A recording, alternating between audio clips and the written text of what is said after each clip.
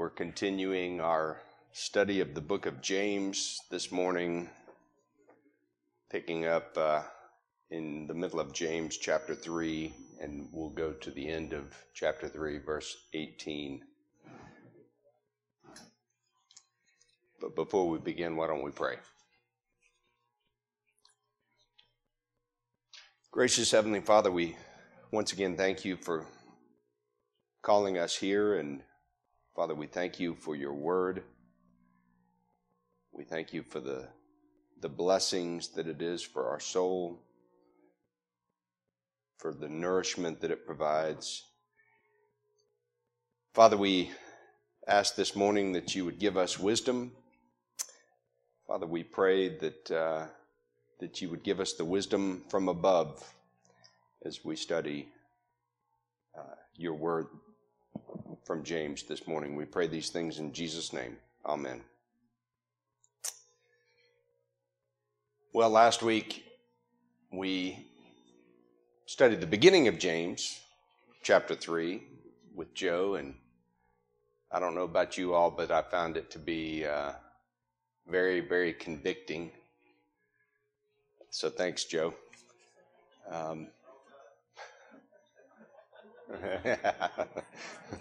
It's just conviction, Yeah. Did you say roll tide?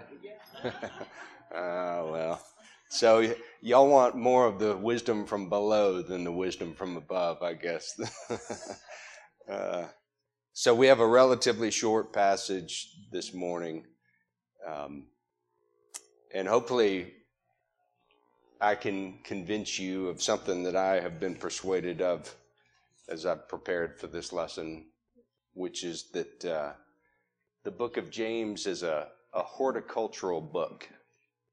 It's about plants, raising crops. So I hope I can convince you guys of this. But as you recall, and this is just a brief overview, but to try to persuade you to my side, from the beginning of the book of James, I think he recognizes we live in a fallen world, and that's why he talks about suffering various trials and tribulations. Some of those trials could be external. We think of Jesus in the wilderness or Job, and those are trials that are applied to those men. Or they can be internal, and we think of David on the rooftop, and James has his warning about not thinking that God is the author of sin as a result of our own sinful desires. But we see that James has a desire for us to be made whole and complete. And I think another way of saying that is for us to glorify God and enjoy Him forever. And that's how we do that, by being made whole and complete.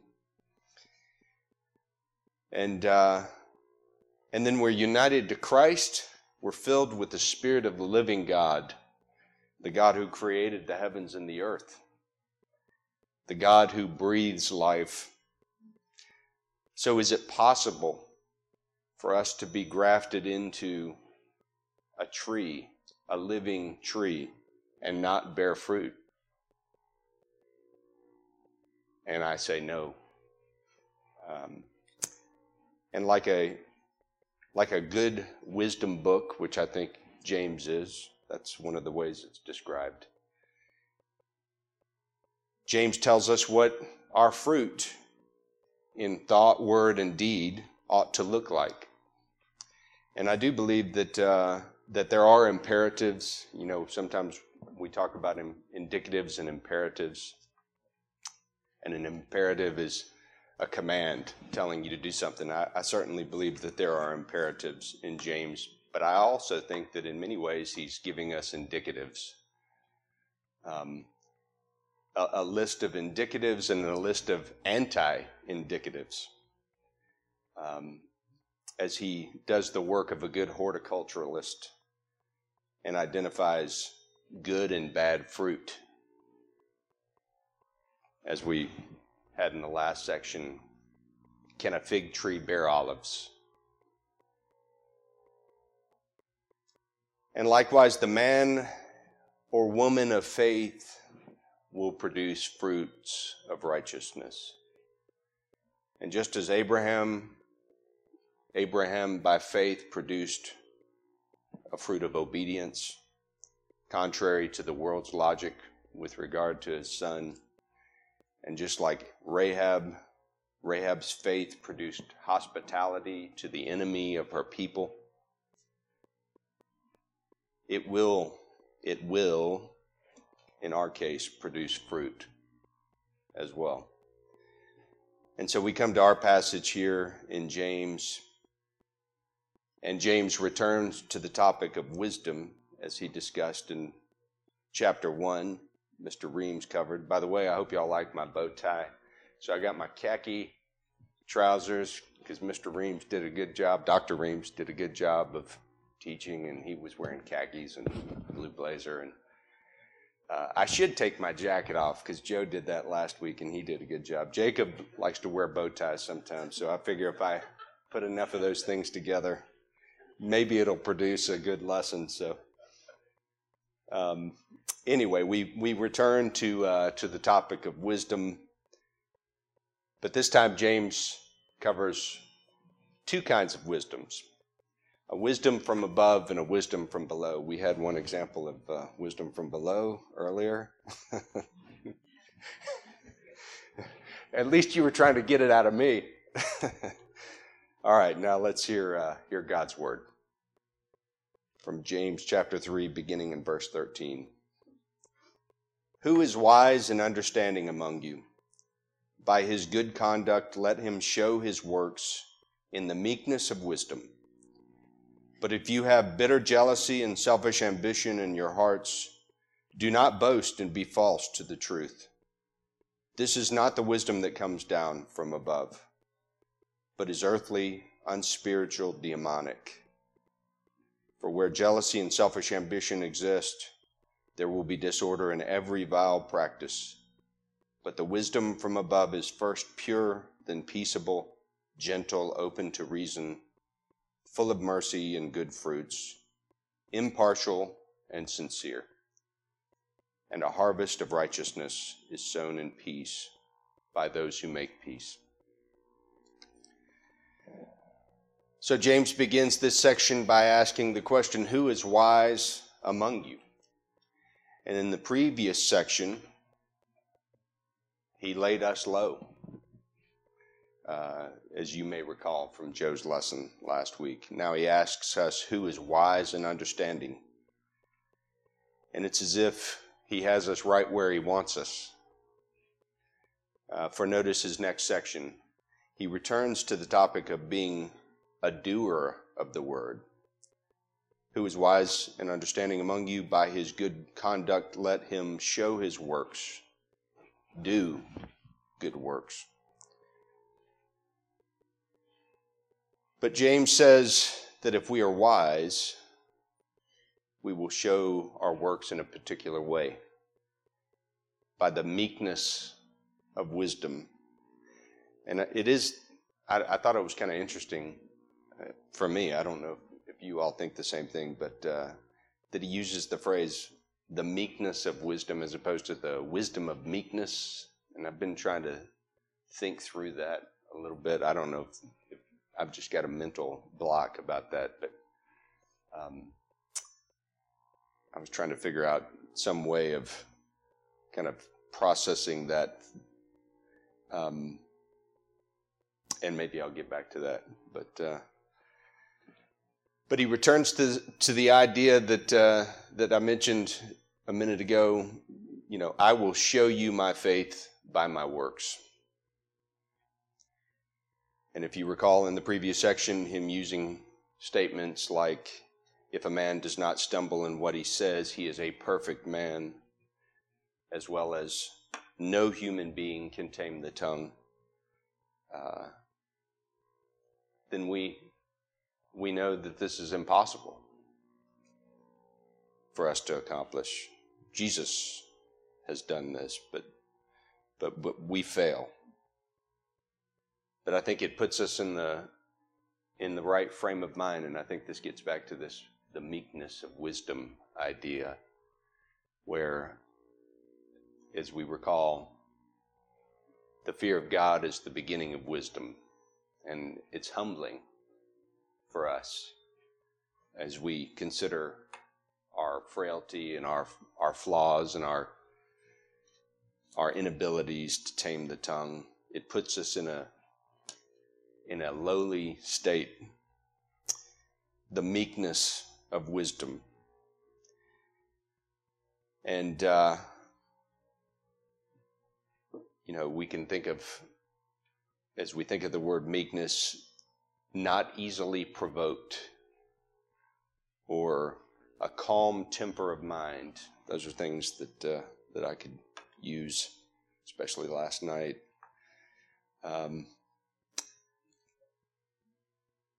It indicates something of a soothing disposition, and it's reminiscent of Colossians chapter 4, verse 6. Let your speech always be gracious, seasoned with salt. And if you probably have had the blessing. There are people in our church who are like this, that their speech is seasoned with salt, and it's encouraging when you engage with them. It's uplifting, and this is what James is referring to. Moving on to verse 14, James contrasts the good works accompanied by the meekness of wisdom with a different type of wisdom. This wisdom is accompanied not by meekness, but by bitter jealousy and selfish ambition, which it resides in the hearts of some here. James says, if this is what your works look like, don't boast, because you're lying to yourself if you think it's good. And I think we all struggle with some of these things, but as we think through what it means to have bitter jealousy, oftentimes, especially we see examples of this in the Old Testament, where God is referred to as a jealous God. So the idea of jealousy by itself is not necessarily a bad thing. It is considered to be one of the strongest of passions that exists. But by tying it to bitterness, that's where it becomes a problem, and it indicates wickedness. You recall Peter warning Simon the magician in Acts that he feared that he was caught in, quote, the gall of bitterness and in the bond of iniquity. And again, that iniquity indicating wickedness. And also recall the warning given in the book of Hebrews to avoid allowing, quote, a root of bitterness to spring up. Why? Because you might be defiled. Bitterness makes you unclean. It pollutes you. And recall Acts chapter 5, Luke says that the high priest rose up and filled with jealousy, he had the apostles arrested and put in prison. And then we go on, bitter jealousy and selfish ambition. Dictionary.com defines ambition as an earnest desire for some type of achievement or distinction. So unlike the good conduct shown from the meekness of wisdom, this is a conduct that comes from a self-serving, polluted place. And as we have stated, this is the second time James has addressed the topic of wisdom, and it seems James is making a transition in my mind. So previously, he's been discussing fruitfulness from the standpoint of thought, word, and deed, relating to ourselves as we think about how we see things and the things that we do. And I think now he's beginning to expand his discussion to refer to the body and the church. And we'll see that especially in the next chapter, next week, Lord willing. But moving on to verse 15, James continues his description of this false kind of wisdom by saying, quote, "This is not the wisdom that comes down from above, but is earthly, unspiritual, and demonic."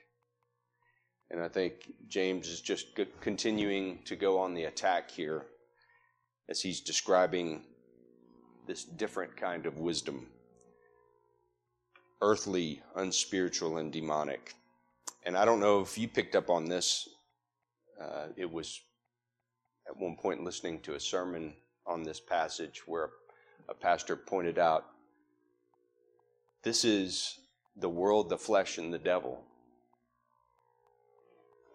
Earthly, unspiritual, and demonic that we often hear of. That terrible, terrible triad. And as we move on to the next verse, James continues to prosecute this attack. Instead of good wisdom producing good conduct, James says in verse 16 that if the root is jealousy and selfish ambition, then there will be disorder in every vile practice. Why will there be disorder in every vile practice? And by the way, we think of disorder, we think of words like confusion. When we think of every vile practice, you think of lewdness, dishonor. And I think it's because it flows from a rotten plant. It is the seed of the serpent bearing its fruit. Listen to these words from Jesus from Matthew chapter 12, beginning in verse 33. Either make the tree good and its fruit good, or make the tree bad and its fruit bad, for the tree is known by its fruit. You brood of vipers, how can you speak good when you are evil? For out of the abundance of the heart the mouth speaks. The good person out of his good treasure brings forth good, and the evil person out of his evil treasure brings forth evil. I tell you, on the day of judgment, people will give account for every careless word they speak. For by your words you will be justified, and by your words you will be condemned. And I think in many ways this lines up exactly with what we heard last week. And again, I think it is as much an indicative as it is an imperative here. You are holy, so be holy. Blessings and cursings ought not to come out of our mouths, and it is convicting. As we continue on here in verse 17, but the wisdom from above is first pure, then peaceable, gentle, open to reason, full of mercy and good fruits, impartial and sincere. So having described in some detail the wisdom from below, now he begins to flesh out what the wisdom from above is. And he begins with pure. And we can think of words like uncontaminated or holy. And notice that he uses purity prior to peaceable. And as one commentator pointed out, it's important that we don't compromise the truth for the sake of peace. Next, he uses the description peaceable. The Greek word here, it appears in nearly every New Testament book of the Bible. It's a little different than the word shalom that we often hear of, but it refers to, and that we'll hear of here momentarily, but it refers to a harmonious relationship existing between men. Next, gentle, and these are words that are associated. This is a word associated with words like equitable, fair, moderate, forbearing, and patient. Next, open to reason. And again, definition of reason here, a basis or cause as for some belief, a statement presented in justification of a belief or action. So this is a characteristic of someone who is not prone to snap judgments. And we can think of examples like Ananias of Damascus in Acts 9. I don't know if you recall, he was praying and he has a vision and God says, well, I want you to go see Saul of Tarsus. And I don't know if that's a good idea, Lord. No, I need you to go see him. And he does. Open to reason.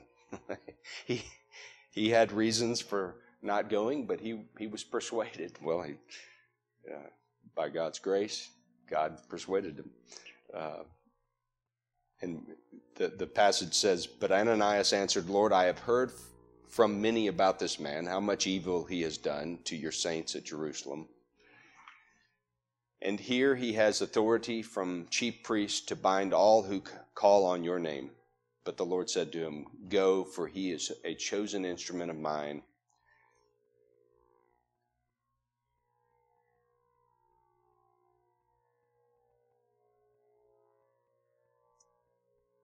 To carry my name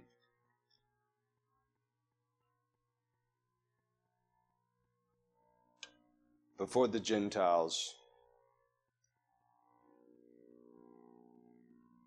and kings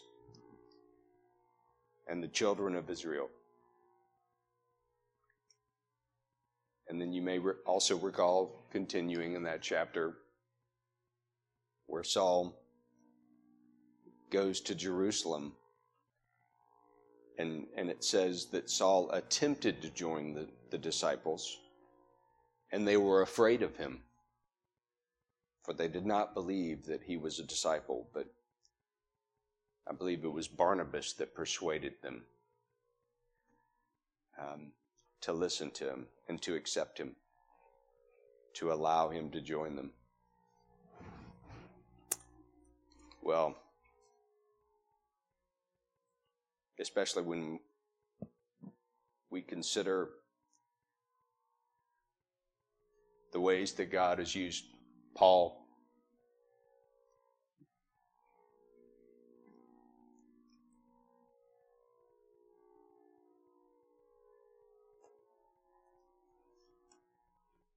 with most of the New Testament being written by him. I think it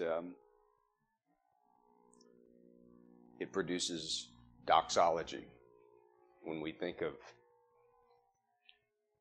these men, by God's grace, being open to reason. And as the hymn says, he sets the prisoner free.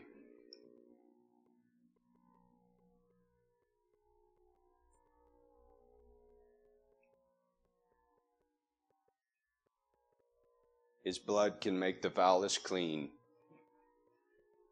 His blood availed for me. And aren't you thankful that our God has made open to reason a characteristic of wisdom from above? It's got to happen one time in these lessons. So. Yeah.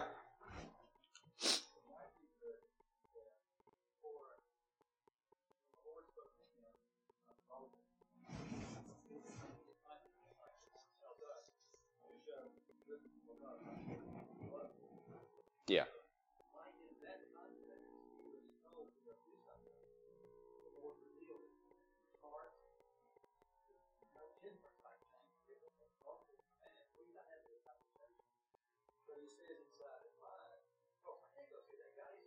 Right. Mm-hmm. Yeah.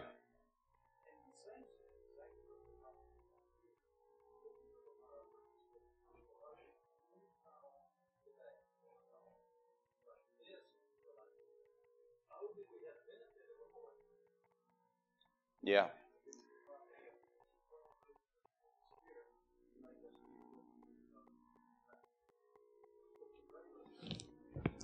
Well, I should have one of the hard Bibles open up in front of me, but I think it's consistent with what we've already heard in this passage about receiving the word. Somebody has that quote, "Receive with meekness the implanted word," and being, sorry for this noise here, but being reasonable as we interact and relate with one another in the world. So after open to reason, he continues with full of mercy and good fruits. Again, remember my horticultural theme. We are obviously thankful that God is a God who is full of mercy, and it makes sense that we ought to be like him in that regard. We recall Jesus' words, "Blessed are the merciful, for they shall receive mercy."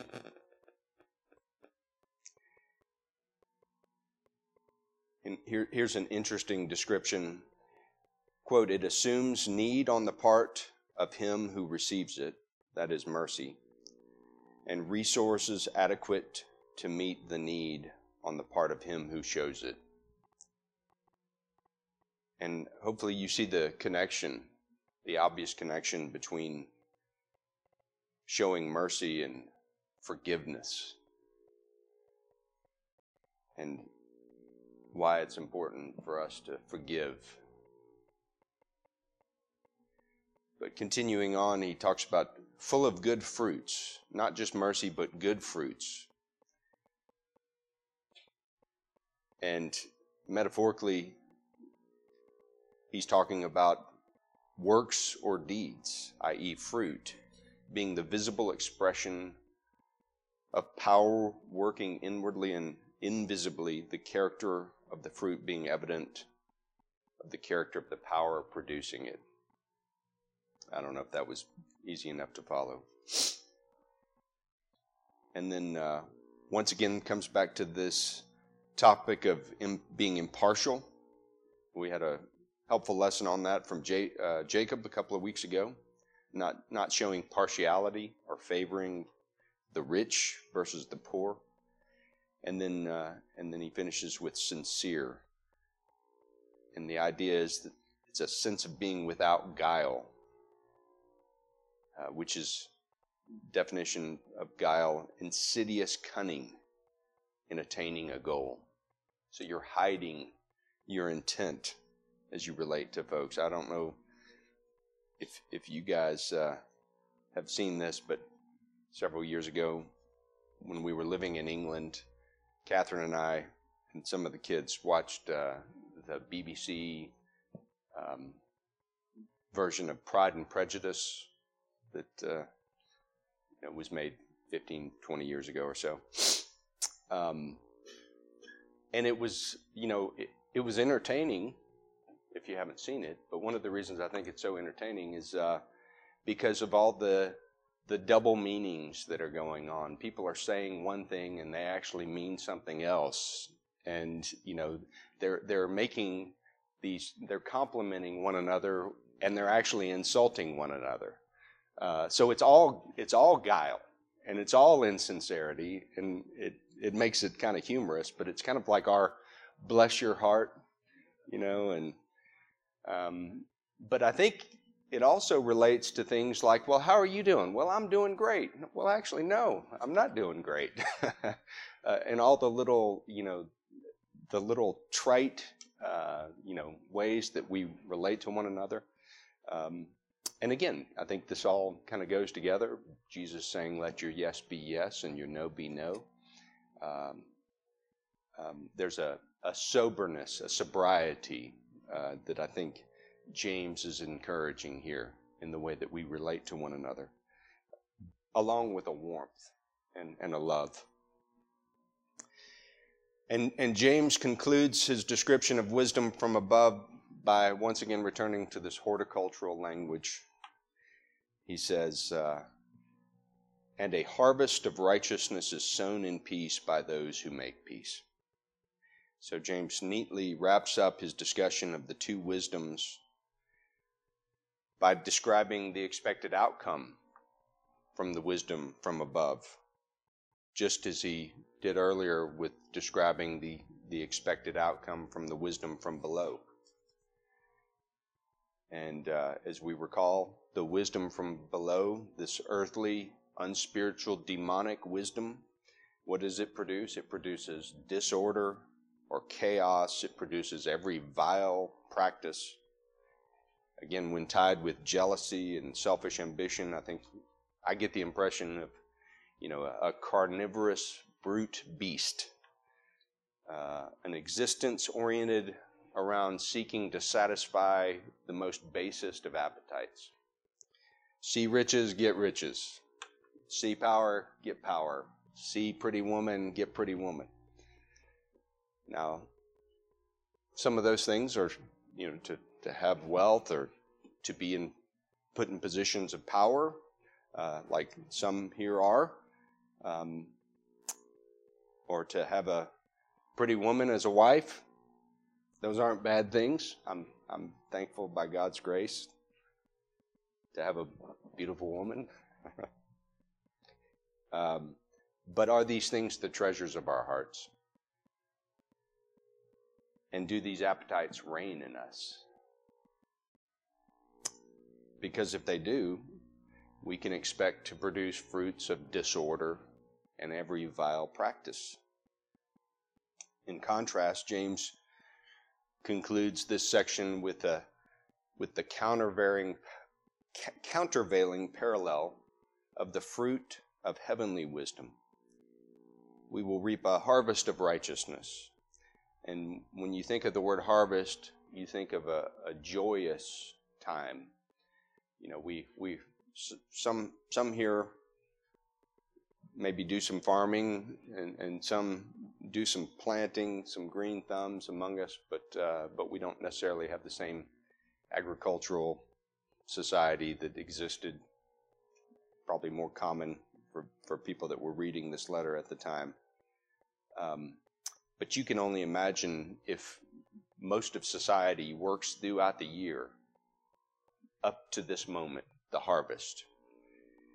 And the excitement and the joy, the satisfaction of reaping a good harvest, a reward for the hard work. And I think James is trying to encourage us to think like these things, about these things. And the idea of righteousness, I think he's saying, this is right living before God. The word indicates a state of being, both legally, socially, and morally. And then finally, he says, he refers to, not finally, but he refers to making peace. And again, it's in contrast to this self-oriented, self-serving, earthly wisdom. But this peace is the peace that we often refer to, the shalom peace. This idea of a relationship of love and loyalty that exists between God and man and between us, one another. In other words, a covenant relationship. So hopefully, again, short passage, and I'm early for the first time. But hopefully this has been a fruitful Sunday school lesson. Guess that wasn't very good. So next week we will continue to consider fruitfulness or the lack thereof, as James expands his discussion to include the ways that we relate to one another here in the church. Well, why don't we pray? Heavenly Father, once again, thank you for your word. Thank you for this particular passage. Father, we are humbled by considering our frailty, our sinfulness. We thank you that you have set us free from sin and death by the power of your Son, Jesus Christ, his resurrection from the dead. And Father, we pray that by your Spirit we might produce good fruit that's pleasing in your sight. We also pray now, Father, that you would prepare our hearts and minds for worship this morning. We pray these things in Jesus' name. Amen.